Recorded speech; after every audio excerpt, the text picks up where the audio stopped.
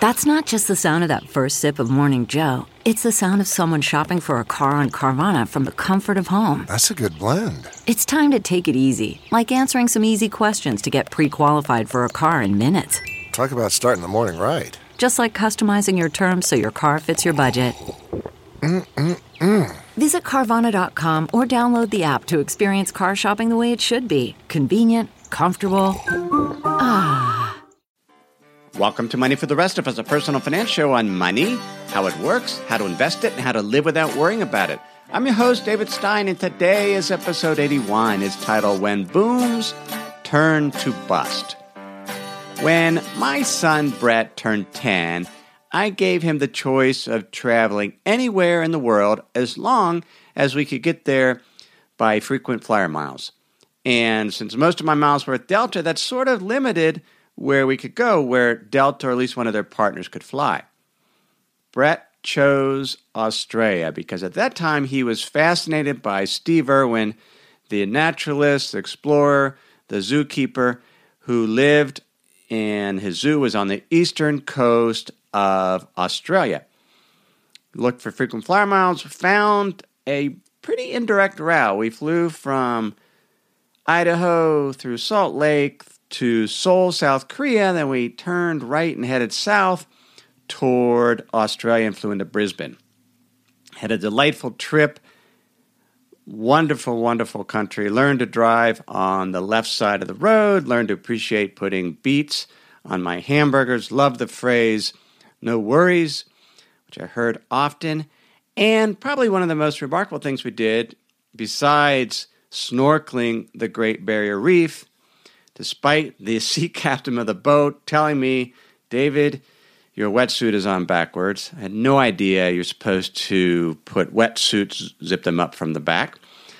But besides that, we really, really enjoyed our hike that we took. It was a nighttime walking tour in the Daintree Rainforest, which is one of the oldest rainforests or jungles in the world. It's in the northeastern coast of Australia. So it was just my son and I think maybe two other people on this tour. We met the ranger, and he had us put our flashlights against our foreheads near eye level as we walked. And that would allow the light to reflect off the eyes of the jungle creatures staring back at us. I really, really wanted to see a cassowary on this trip. It's a shy, very, very large, shy, flightless bird. But we mostly saw tree frogs and smaller birds. The birds we came upon were delicately rested on the ends of these tender vines that were essentially they were kind of like they were in midair. So we would be walking along and you would see this bird that looked like it was suspended in midair, but it was really just suspended on a vine. And the reason why the birds would do that is if a green tree python or another snake started approaching the bird, it would shake the branches, which would shake the vine. And so the vibration served as a warning, or an early warning system for these birds. The guide also showed us a lot of other dangerous things that you see in the Daintree Rainforest. There's a plant called the Gympie. It's a stinging tree. It's got big heart-shaped leaves and this glass-like silica on its leaves that you touch. It literally feels like you've broken glass on your arm, and the sting is as painful as a wasp. He also identified wolf spiders, and we learned some of the venomous type spiders, certainly not lethal, but certainly painful. And when we got back to our cabin, sure enough, there was a wolf spider in our cabin. My son absolutely freaked. He did not want to go to bed. And I killed the spider, convinced him to go to bed. He had restless sleep, and in the morning, convinced me that we weren't going to stay another night in that cabin. So we headed south from there. Now, I thought about how knowing how to spot dangers in these early warning systems, it really came to mind in terms of reflecting Australia, because a month ago I got an email a very thoughtful email from a gentleman in Australia named John. He works, I believe, in the media or some form of writer, publisher. And here's his question. He writes, "My country has some good times lately. It's enjoyed close to a quarter century of uninterrupted economic growth due to reforms, deregulation, productivity increases, and of course, the mining boom, the latter largely driven by demand from China. But as you have no doubt read and heard, the effects of the boom are fading fast." John goes on to point out evidence the boom is ending and how it's impacting Australians and his investment portfolio. He then asks, how did it all come to this, and why didn't we see it coming? And what can a country do, and me, but a humble investor, caught in the middle of it when the boom goes to bust and the good times are over? In this episode, I want to address some of those questions. They apply to Australia and what's going on there, and there's a lot of listeners to Money for the Rest of Us that are based in Australia, and I've not talked a lot about Australia, so we're going to talk a little bit about their economy, what's going on there, but more importantly, we want to focus on, is it possible to see a bust coming? Can you see when you're in a boom? Can you see early warning signs of a bust, just like those birds suspended in midair can feel the vibrations of an approaching snake? First, it's important to recognize that Australian economy is by no means in a recession. It's absolutely remarkable that there has not been a recession or an economic contraction in Australia until 1990. Now, the recession in 1990 in Australia was very, very deep. Unemployment rates got as high as 11%. But from 1996 through 2008, average real economic growth, as measured by the increase annually in gross domestic product, was 3.7%. So that was the average. Since 2008, economic growth in Australia has averaged 2.5% per year. As a comparison, the U.S. economy grew at an average annual rate of 3% from 1996 to 2008. And so U.S. 3%, Australia 3.7%, so much faster in Australia. And then from 2009 through the end of 2014, the U.S. economy has grown on average about 1.5% per year compared to 2.5% for Australia.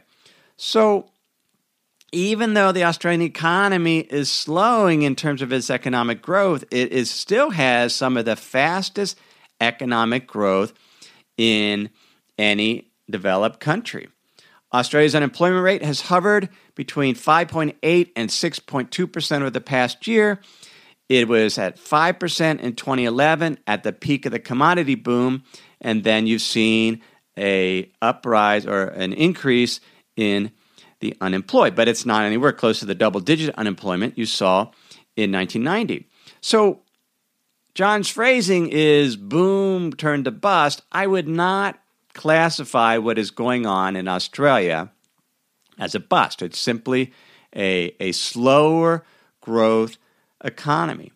And so the question is, were there early warning signs that your average Australian could have picked up on so that no one was caught unawares? And there really are. And one of the signs is something I've talked about in earlier episodes. Most countries conduct monthly surveys of their corporate entities regarding the business climate. These are called Purchaser Manager Indices, PMI. You can get it. I'll put a link in the show notes at moneyfortherestofus.net. You'll also, if you sign up for the Insider's Guide, you'll have gotten this link, and I email that to you every week.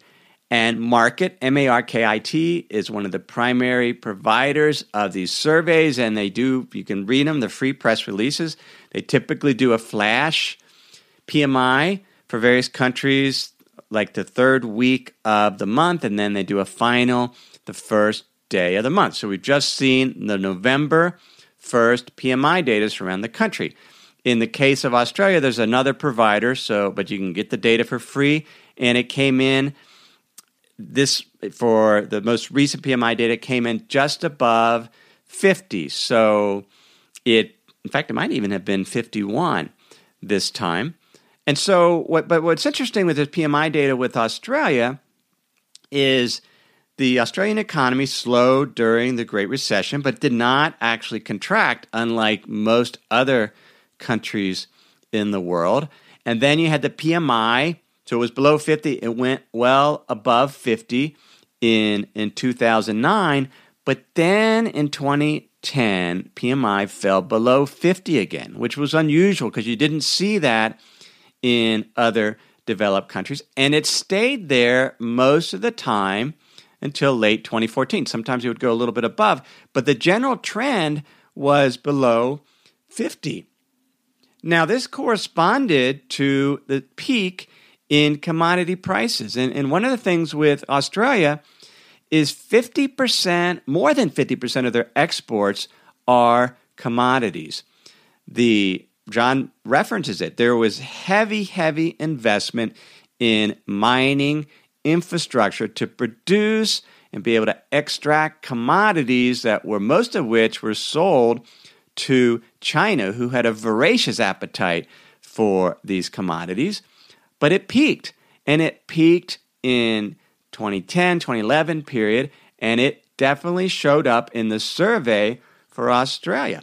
And that should have been an indication for the average Australian that something had changed. And it particularly started, so these are surveys of businesses. And one thing that would have been reflected is what is known as the terms of trade, which you compare is, what is the price a country is getting for its exports versus what it's paying for its imports. And because commodity prices were so high, there's a pretty big gap.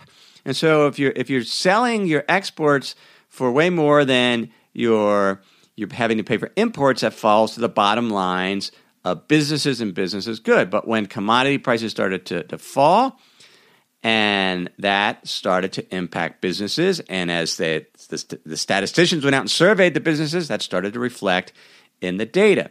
So when we talk about how can you identify a bust term to boom, when it comes to the economy, it's very, very simple.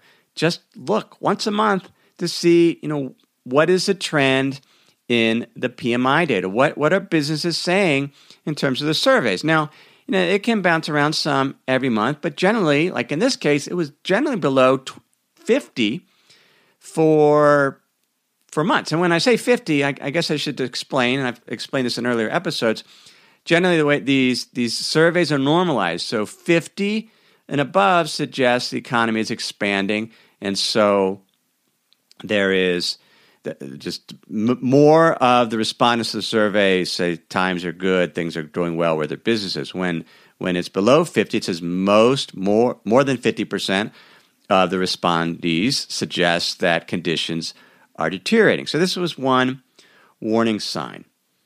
Now, there are certainly others you can monitor. You can look at leading indices. But what was interesting about Australia is even though the economy was slowing, the behavior of households and businesses didn't change. Business debt as a percent of the economy continued to increase, as did housing or household debt, most of which was used to buy houses. So we've had 4 years of slowing economic growth, not the accelerated pace we've seen from Australia, yet the housing market is still booming. And I talked about the Australian housing market back in episode 43, which I did in What Drives Home Prices this past February 2015.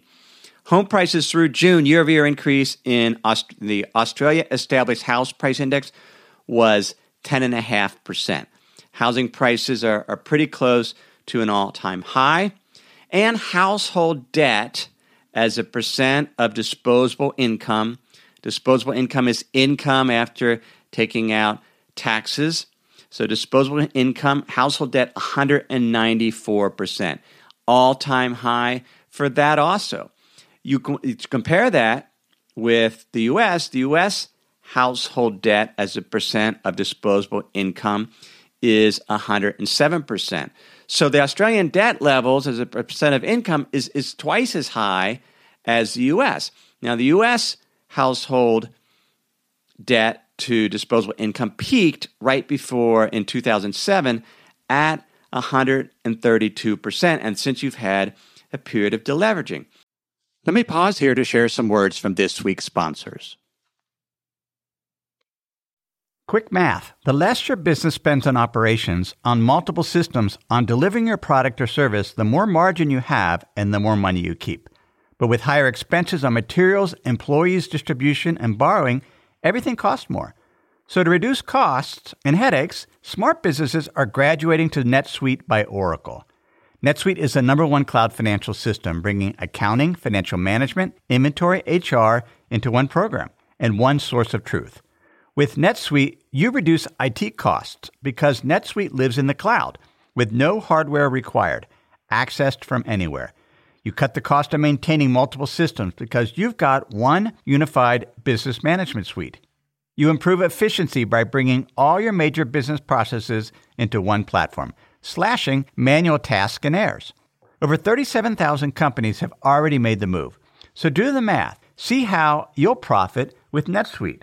With everything getting more expensive these days, it's wise to find ways to cut costs and boost performance at the same time. You can do that with NetSuite. And by popular demand, NetSuite has extended its one-of-a-kind flexible financing program for a few more weeks. Head to netsuite.com/David. That's netsuite.com/David. netsuite.com/David. What makes a life a good one? Is it the adventure you have? Or the friends you find along the way? Maybe it's pursuing your passion while striving to protect, defend, and save what you believe in every single day. So what makes a life a good one? In the Coast Guard, we think it's all of the above and more. But you'll have to find out for yourself. Visit gocoastguard.com to learn more. Now, what does debt do to economic growth? Well, when you borrow, you are accelerating future spending into the present. It tends to boost economic growth. And you've had a period of debt increase in really since 1990. There's an article I saw by the Australian Broadcasting Corporation I'll link to in the show notes, where they talked about how debt has tripled in the past 25 years. The article said average mortgage debt as a proportion of property values has almost tripled over the past 25 years, rising from 10 to 28%. In 1990, the average household debt represented less than 6 months of annual income. Now that has tripled to the average debt represents 18 months of annual income. And the Reserve Bank of Australia is certainly aware of this. This is a quote from a speech this past April 2015 by RBA Governor Glenn Stevens. He says, it's hard to escape the conclusion that Sydney prices, up by a third since, this is home prices since 2012, look rather exuberant. Governor Stevens goes on to say the conduct of monetary policy can't allow these financial considerations to dominate the real economy completely, nor can it simply ignore them. A balance has to be found. And this gets back to John's question. What can a country do when it sees a boom turn to bust? But a more important question is, what should a country do when it's in the midst of a boom, when it appears to be certainly a boom, if not a bubble? When you look at housing prices in Australia, particularly in Sydney and perhaps in Melbourne, relative to home prices around the world, Australia has some of the highest home prices in the world. Australian households have much higher debt levels than other developed nations. The question is, should the central bank, the Reserve Bank of Australia, burst the bubble or try to at least control it? Certainly one thing government can do is to see if there are distortions that are driving the acceleration in debt, the rise in home prices in the U.S., the housing boom. There were distortions. There was a lack of enforcement of regulations. There was allowing the banks to take on too much leverage. And the deregulation that occurred a decade earlier certainly had an impact. In the U.S., there were distortions, there was dishonesty, but there was also mania. Where our farm is located in Teton Valley, Idaho, this is right on the other side of the Tetons, they have an 80-year supply of subdivision building lots that were approved by the Planning and Zoning Board. And many of those lots were approved after national home prices had peaked in the U.S. and had started to decline, yet they're still churning out building lots because, one, they did not have the code in place in order to better manage the growth, but you also had all these people that wanted to cash in the boom, and it definitely turned to bust. When there is a boom, you can tell. You can tell. You can look at it in terms of what your neighbors are doing. You can look at it in terms of debt levels. Are the debt as a percent of the economy, is it accelerating dramatically? You can look at valuations of assets to see if they are above average. Those are all early warning signs that you can make adjustments. And so, what should the central bank should, in my opinion, try to diffuse the bubble.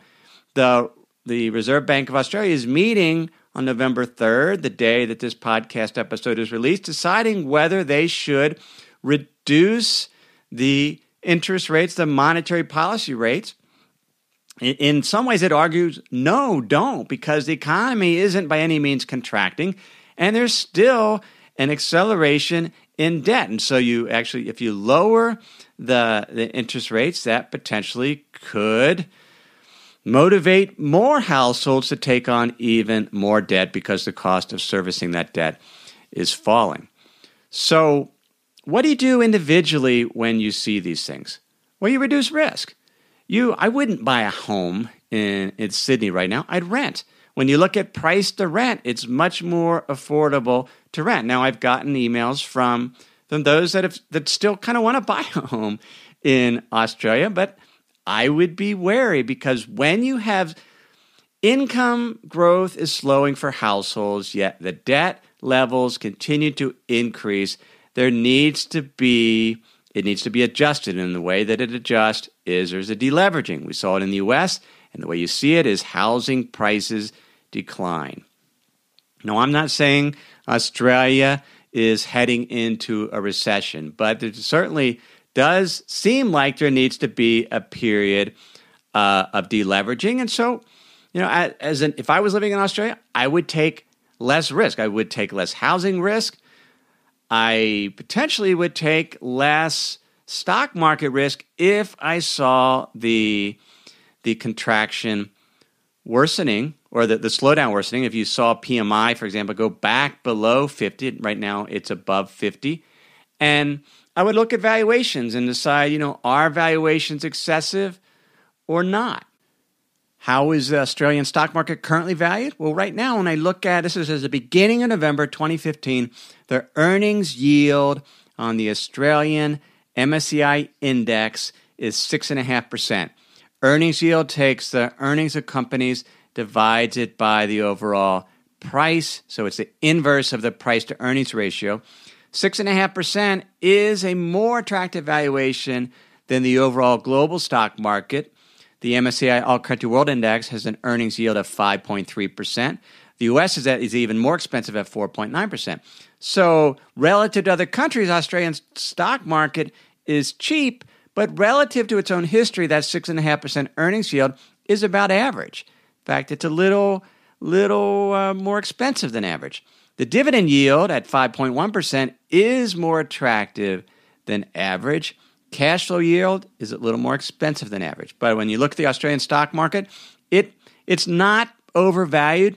And so if I was in Australia, I'd probably continue to have exposure to the Australian stock market based on whatever my target allocation is. The bottom line is when we're looking at whether an economy, whether we're in a boom, a bubble, or a bust, you can look at a number of indicators. You can look at certainly what some of the PMI data or some of these economic indicators. And you don't have to be a skilled economist to look at it. Look to see if PMI is above 50 or below 50. You can look at debt levels and whether they're increasing or not. The debt is a percent of the overall economy.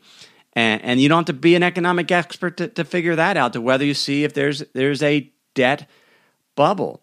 You can look at the value of housing prices, both locally and nationally, and to see how individuals are reacting. And in terms of, what's priced to rent, what is priced to income in terms of housing. And then look at what your neighbors are doing, what your friends are doing. I remember when I was I had a number of indicators, but one indicator or tell I remember in terms of the housing bubble that it got way out of control in the U.S. is in Idaho, there was a couple that had moved here from Kentucky to go to school. And I asked him we just got to talking how he was affording to go to school because he had young kids and he had gone back to school. He was able to go to school because about a year earlier, he had just driven from Kentucky down to Florida and bought a couple housing lots without even seeing what they were. Just went to the housing, one of the real estate development offices, I'll take this one and this one. Didn't even go look at them. Just bought them, drove back to Kentucky, sold them a year later for a huge profit. But when you have individuals that aren't even in the housing business driving across the country to buy a housing lot unseen, that's a housing bubble. That was in 2004, about a year before the overall market peaked, or was pretty close to the top. But as an individual investor, you can monitor those things. You can't invest in a vacuum. Yeah, buy and hold is great, but don't do it completely ignoring what's going on in the overall world. Understand what valuations are, understand what the economy is doing, and monitor debt levels.